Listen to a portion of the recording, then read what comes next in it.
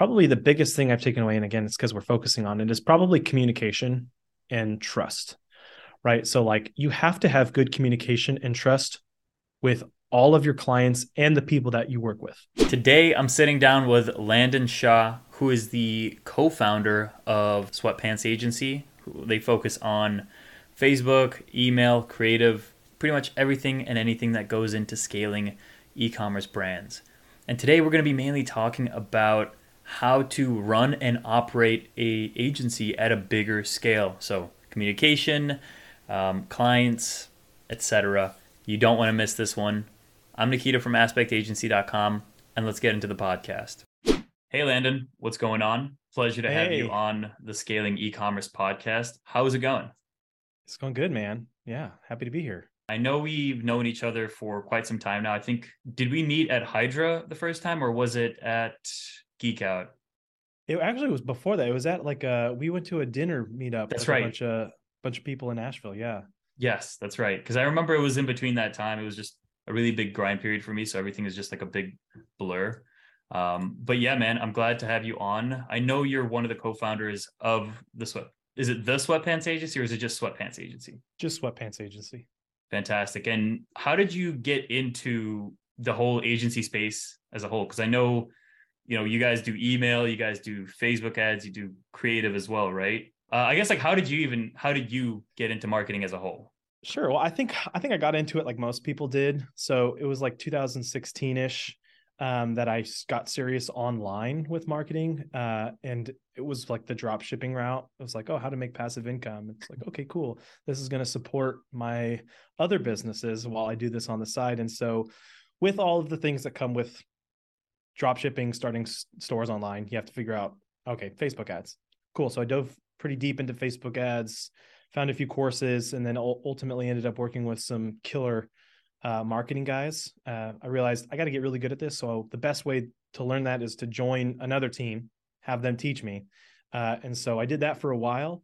And that kind of led me to going, I could do this on my own. This is a much easier business model. Started my own business, culture marketing, and culture marketing took off in about 2018, 2019, early 2019. And that kind of got bought by Sweatpants Agency Mm-hmm. and the origins of Sweatpants Agency. So it's co-founder, acting, kind of like operating owner, whatever you want to call it. We started seriously scaling out Sweatpants Agency in about 2019, 2020. And that's kind of what brought me here. That's fantastic. I know you guys have had a ton of success over the last few years just running the agency, having scaled a ton of stores and brands of all sizes.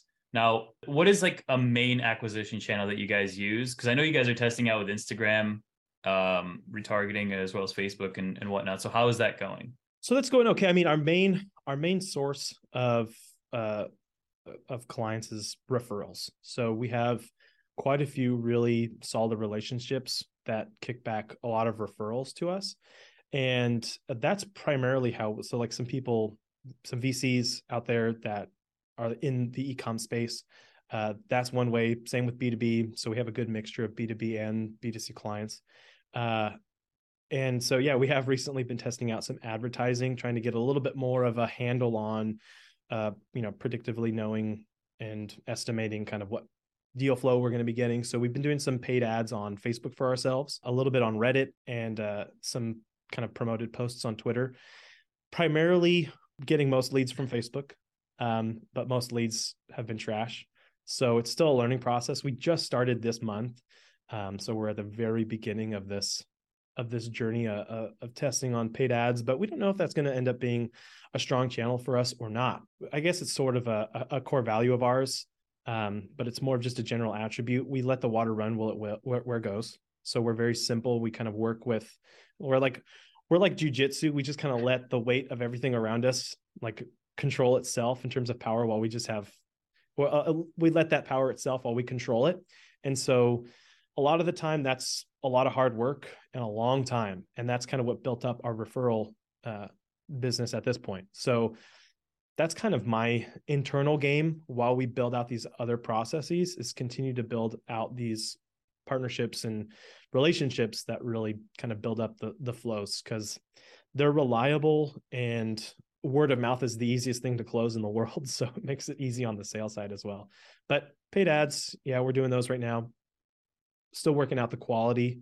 But I think we have a good next steps really are kind of more landing page side of things. So we've revamped our website, and we're looking at how we qualify people. That's the primary thing. And once we get a handle on which questions we think are really our money questions, we'll start testing, optimizing specifically for how those questions are answered within Facebook. It's kind of our secret sauce to some other B2B stuff that we do, but that's pretty much where we're at right now. Yeah, the referral side of things is just amazing because I'm starting to build up those relationships myself, and it's just like, hey, can you send over an intro? Sends over an intro, and it's almost like a one call close at that point because the reputation of the person that referred you is already backing you up, and it just works so well. And on the ad side of things, I've actually talked to another guy that we met. Or I don't know if you met him, but I met him at Agency Founders. He also runs another marketing agency, of course. But he mentioned to me trying out TikTok ads. And I'm like, why not Facebook ads? Isn't that the easiest? They have the biggest data pool. He's like, well, with Facebook ads, you do have a ton of, leverage there with data. But for the most part, it's a lot of drop shippers that come in. And when they do also have funny enough, they have a qualifying process through a type form. So everyone has to go through a type form. And if they have, below a certain income or not income, below a certain, monthly revenue or monthly run rate, they usually just ask them, hey, are you drop shipping? And if they answer, yeah, they immediately get disqualified and they immediately get added to like the exclusion list on Facebook, TikTok, whatever. So nice. It's funny that you mentioned that in the beginning of the call. And as I'm getting retargeted by your ads on my feed, I was like, okay, I definitely got to chat with you about that. So when it comes down to the agency and running the day-to-day, what do you mainly specialize in? Because I know you briefly talked about that you're doing the ops side of things. Yeah. Kind of like I've said, Eric and I, so we're very much let the water run where it will. We don't really have titles. We don't really care about most of these things. We've divided things out based on where we've fallen. Eric has the stronger side of the relationships with these people, and so when they come in, it makes sense to talk to him. So he does more of the inbound sales, right? Mm-hmm. So I'm a little bit more like, I wouldn't say organized, because I wouldn't call myself organized, but I'm a little bit more focused on process and some of these more like management style approaches to dealing with people. And so I do a little bit more of the like COO type role stuff. So I do a lot of the team building, a lot of the team calls. Like I just got off our Monday call, and how these calls are structured, how we decide what to optimize for, how we build out the teams, and basically what our pod structure looks like, especially on the paid media side, boiling it down to just like a unicorn rock star. But anyways, that's a different conversation. And that's typically what I do. So we kind of share some accounts. For the most part, we're pretty much on a day-to-day basis out of all accounts across our 35, 40 accounts. And that goes the same on email, paid media, creative, all that fun stuff. Yeah. The one thing that I couldn't figure out, or at least I couldn't crack myself, is doing everything at once. Because I used to do that. I used to have, I used to run Facebook ads. I used to have creative. I used to have email as a service. And it got so overwhelming to the point where it's just like, man, I really want to blow my brains out. This is too much. So that, funny enough, led me to pivoting into specifically email, or just niching down into that sector, because number one, it's like when you niche down, it's a lot easier to understand what's going on, and we can go deeper into the subject, and we've had the highest success rate on that channel. So how do you juggle between all these different channels within such a big organization? Because you said you have 35, 40 accounts. Like, that's a lot of clients. That's a lot of communication, a lot of cadences. So walk me through that. When we go to the different things that we offer, it's all been cyclical. It's never really all at one time. And we knew that we wanted to bring on all these different services. We wouldn't be able to handle them all at one time. And that was really when we first started getting aggressive on growing Sweatpants Agency.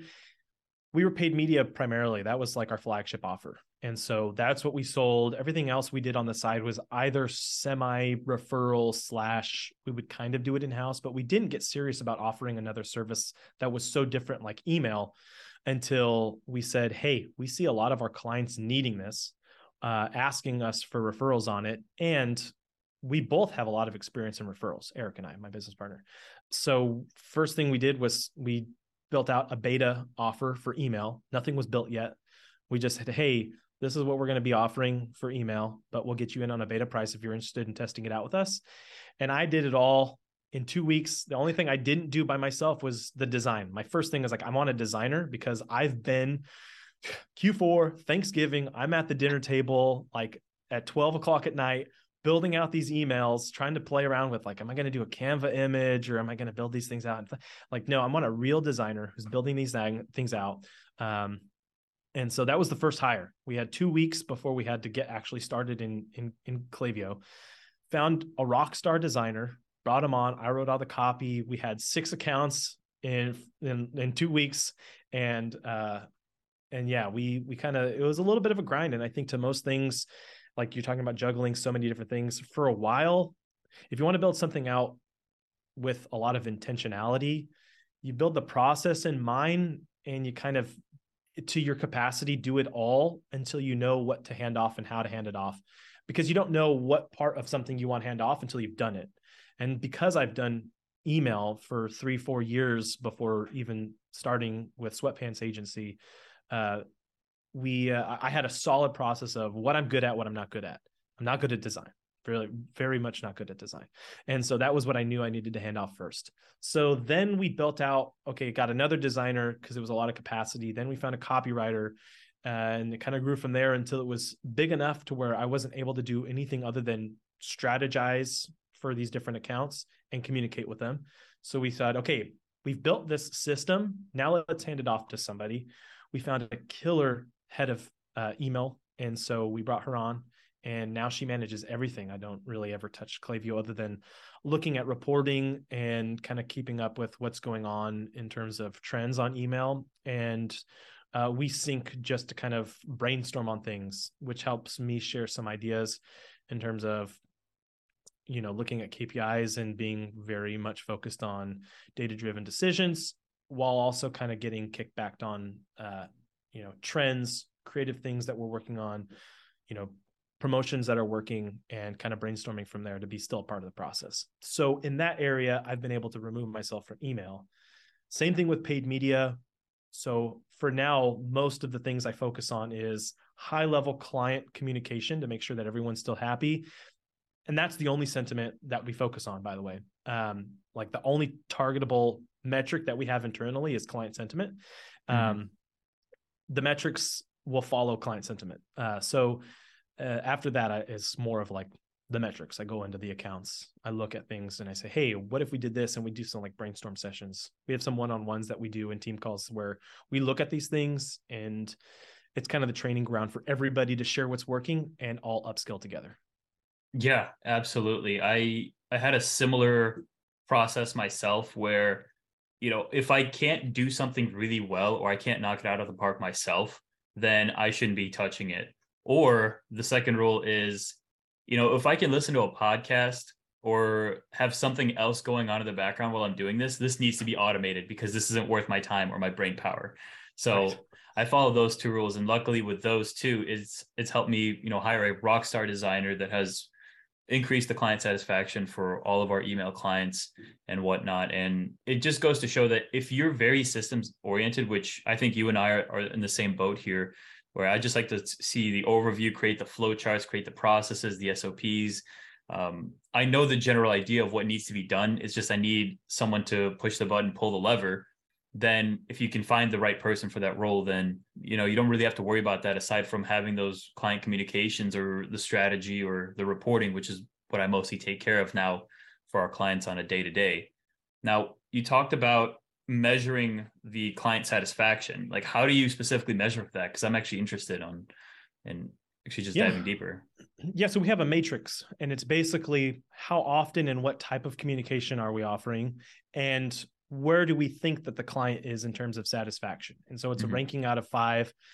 Basically, I don't know, which is a very important, that points you in a very good direction of like, well, let's find out why.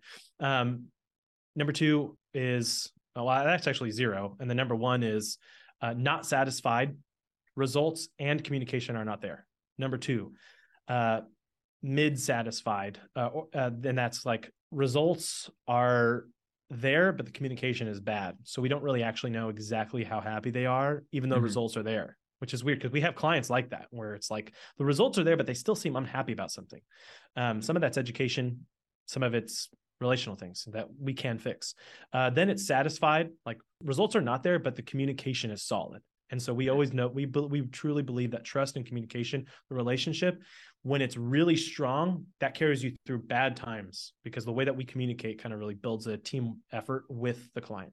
And then the last one is satisfied. Obviously, clients happy because the results are there and the communication is there. And then we look at the types of communication. Are we only responding on Slack?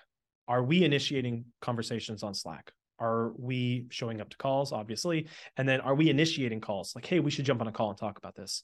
And it's kind of like a relationship. You're courting somebody.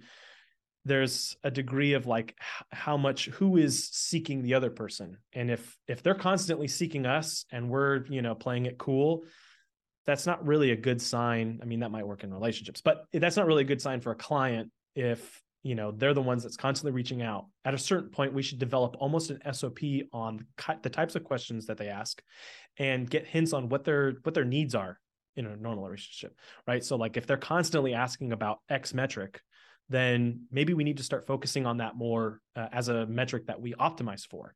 For instance, one brand was focused on churn rate. Like we were growing the subscription list, but the churn rate had turned up so much because of all the discount subscriptions that we had gotten over the holidays. They're focusing on churn rate. And all of a sudden we started talking about churn rate before they started talking about churn rate. And so while the results weren't there for a while, they were super happy that we're the ones looking at, oh, it looks like we got churn rate down this way, because we also have control of their email, which is kind of why we want to control it. We're able to do some, ninja maneuvers to kind of start curbing some of that churn rate, which is particularly one effort that we did. We love like longer tail subscriptions. So if you have an option to do an annual subscription, at the right time in the person's relationship with you, ask them to upgrade to another subscription and give them a discount for it. But anyways, that's also another conversation. Yeah, I've had to learn the hard way of churning through clients before I realized like you have to be very proactive on the client communication side. Because for me, it was like, oh, the results are good. Like, why do we need to talk? Like, you hired us to do the results. Yes. And then you realize like, okay, they just left out of nowhere because we just didn't communicate them with enough. That has taught me like, okay, be proactive, always pitch new ideas at the right time, at the right place. Obviously, you can't pitch new ideas when you're fixing their mistakes from the other agency that they had. But essentially just having that proactive communication is very important. Pitching new ideas, or always be on the ball. Like for one client's mainly design, for another client is like new offers. And you have I might have to steal that playbook of like figuring out which specific client requires which specific type of communication, because obviously each client is different, and one is seeking design, one is seeking performance, one is seeking offers. Okay, so how do we label that? We can label that internally in Slack or in our ClickUp board, what have you. But I guess like what's like the biggest takeaway you've learned just in the agency space overall when it comes down to it? In terms of the biggest takeaway operating inside of an agency, probably the biggest thing I've taken away, and again, it's because we're focusing on it, is probably communication and trust, right? So like you have to have good communication and trust with all of your clients and the people that you work with. So like my media buyers need to trust that I'm out for their best interest, and I need to trust them that they're taking ownership of the accounts. The communication needs to be really strong there. That keeps everybody rowing in the same direction, because as soon as somebody starts rowing in a different direction and we're all sitting in the same boat, you can feel that things get a little bit harder. And that happens on the client level and internally. Eric and I probably call each other 3 times a day on average, even if it's for just a 5 to 10 minute check-in on, hey, this is something I'm working on. just keeping you updated, because we do have a lot of overlap in the things that we work on a day-to-day basis, because it's really just to make sure that we're rowing in the same direction. And we're so in sync that we're like the same brain. And I think that has a lot to do with the speed of our growth and success, not only as an agency, but in the performance that we deliver to our clients, because we are up leveling together inside of the agency as marketers, and and like a lot of areas in life in general. Communication is way more important than most people think. It's probably the most underrated thing, and it's actually one of our core values out of 5. It's probably the top one. Yeah, absolutely. It's one of those things where it takes a lot of effort in order to have the right communication cadences. Like you have to make the time for it, because if you don't, it just slips up, and at that point you get into a residual habit of just not communicating enough, and that's when things are a little like uncertain. Or at least I noticed that on the employee side, where they're like uncertain, like, hey, is everything going on? You haven't checked in the last few days. And it's like, yeah, everything's been going fine. I've just been deep into reworking these SOPs, or I've been doing content, or whatever it is. Having that, I guess, open line of communication with employees is always important, because I always try to say, like, hey, if anything ever comes up, please let me know. Or if anything you want to chat through, or you have questions about, please let me know. I'm more than happy to explain that through. And obviously we're at different scales here. Like I'm more smaller, you guys have a bigger agency. And are you guys fully remote as well? 100% remote, yeah. Yeah, and that's where the communication's even harder, because you can't just pop down the hall to the office and say, like, hey, what's going on, or like, hey, let's chat through this. Instead here, you have to actually like schedule something into a calendar and make sure that it works on everyone's schedule. Yeah, it's interesting. I think this is the only way I've ever worked online. Like in terms of marketing, everything has been online. So this is the world I grew up in terms of the agency life. And so it's all pretty seamless to me, because I do hear that a lot. Like in most businesses, they're struggling with the online workspace because they're so used to the streamlined, everyone's in the office. Whereas for us, it's pretty seamless to have the different Slack groups that you need to be a part of for specific conversations you need to be a part of. We typically just have it understood that no matter what, you're available in general working hours, or at least we know what your working hours are. So we can easily say, hey, we're going to jump on a call in like 5, 10, 15 minutes. But we're also so flexible that we say, if that doesn't work for you, we can find a decent time, and we can usually get that call in within 24 hours if we have to have it. And most of the time we notice that you don't really need a call. If it could be boiled down into a Slack conversation that takes 15 minutes, that's pretty much as efficient as it needs to be. Or it's time to jump on the actual phone, unless they're in a different state, then it's a Slack huddle. Yeah. Right? Yeah, for the most part, it's been either like Slack huddles, Loom videos. They're a little bit one-sided, but I still think you're able to communicate the big point with all the context you need to back that point up within like a 5-minute Loom video, and those have been really, really helpful. And also for me, it's just been like sharing exactly what I'm doing, because everyone sees me as like the CEO or the founder or whatever. Like I think that other people perceive me as like I can get away with things. But I started recently posting in our like end of day like summary channel, which is just like, hey, what are like 5 things you worked on today, or like how's your energy, how's your productivity. I started posting into that, and I noticed that there was a lot more, I guess, welcomed feedback from my employees of like what I've been working on, and they understand like, okay, like if I wasn't on Slack all day, it's not that I wasn't working all day, it's I was busy working on this one specific topic, or I was busy doing like sales meetings all day. So that has been really, really powerful for me.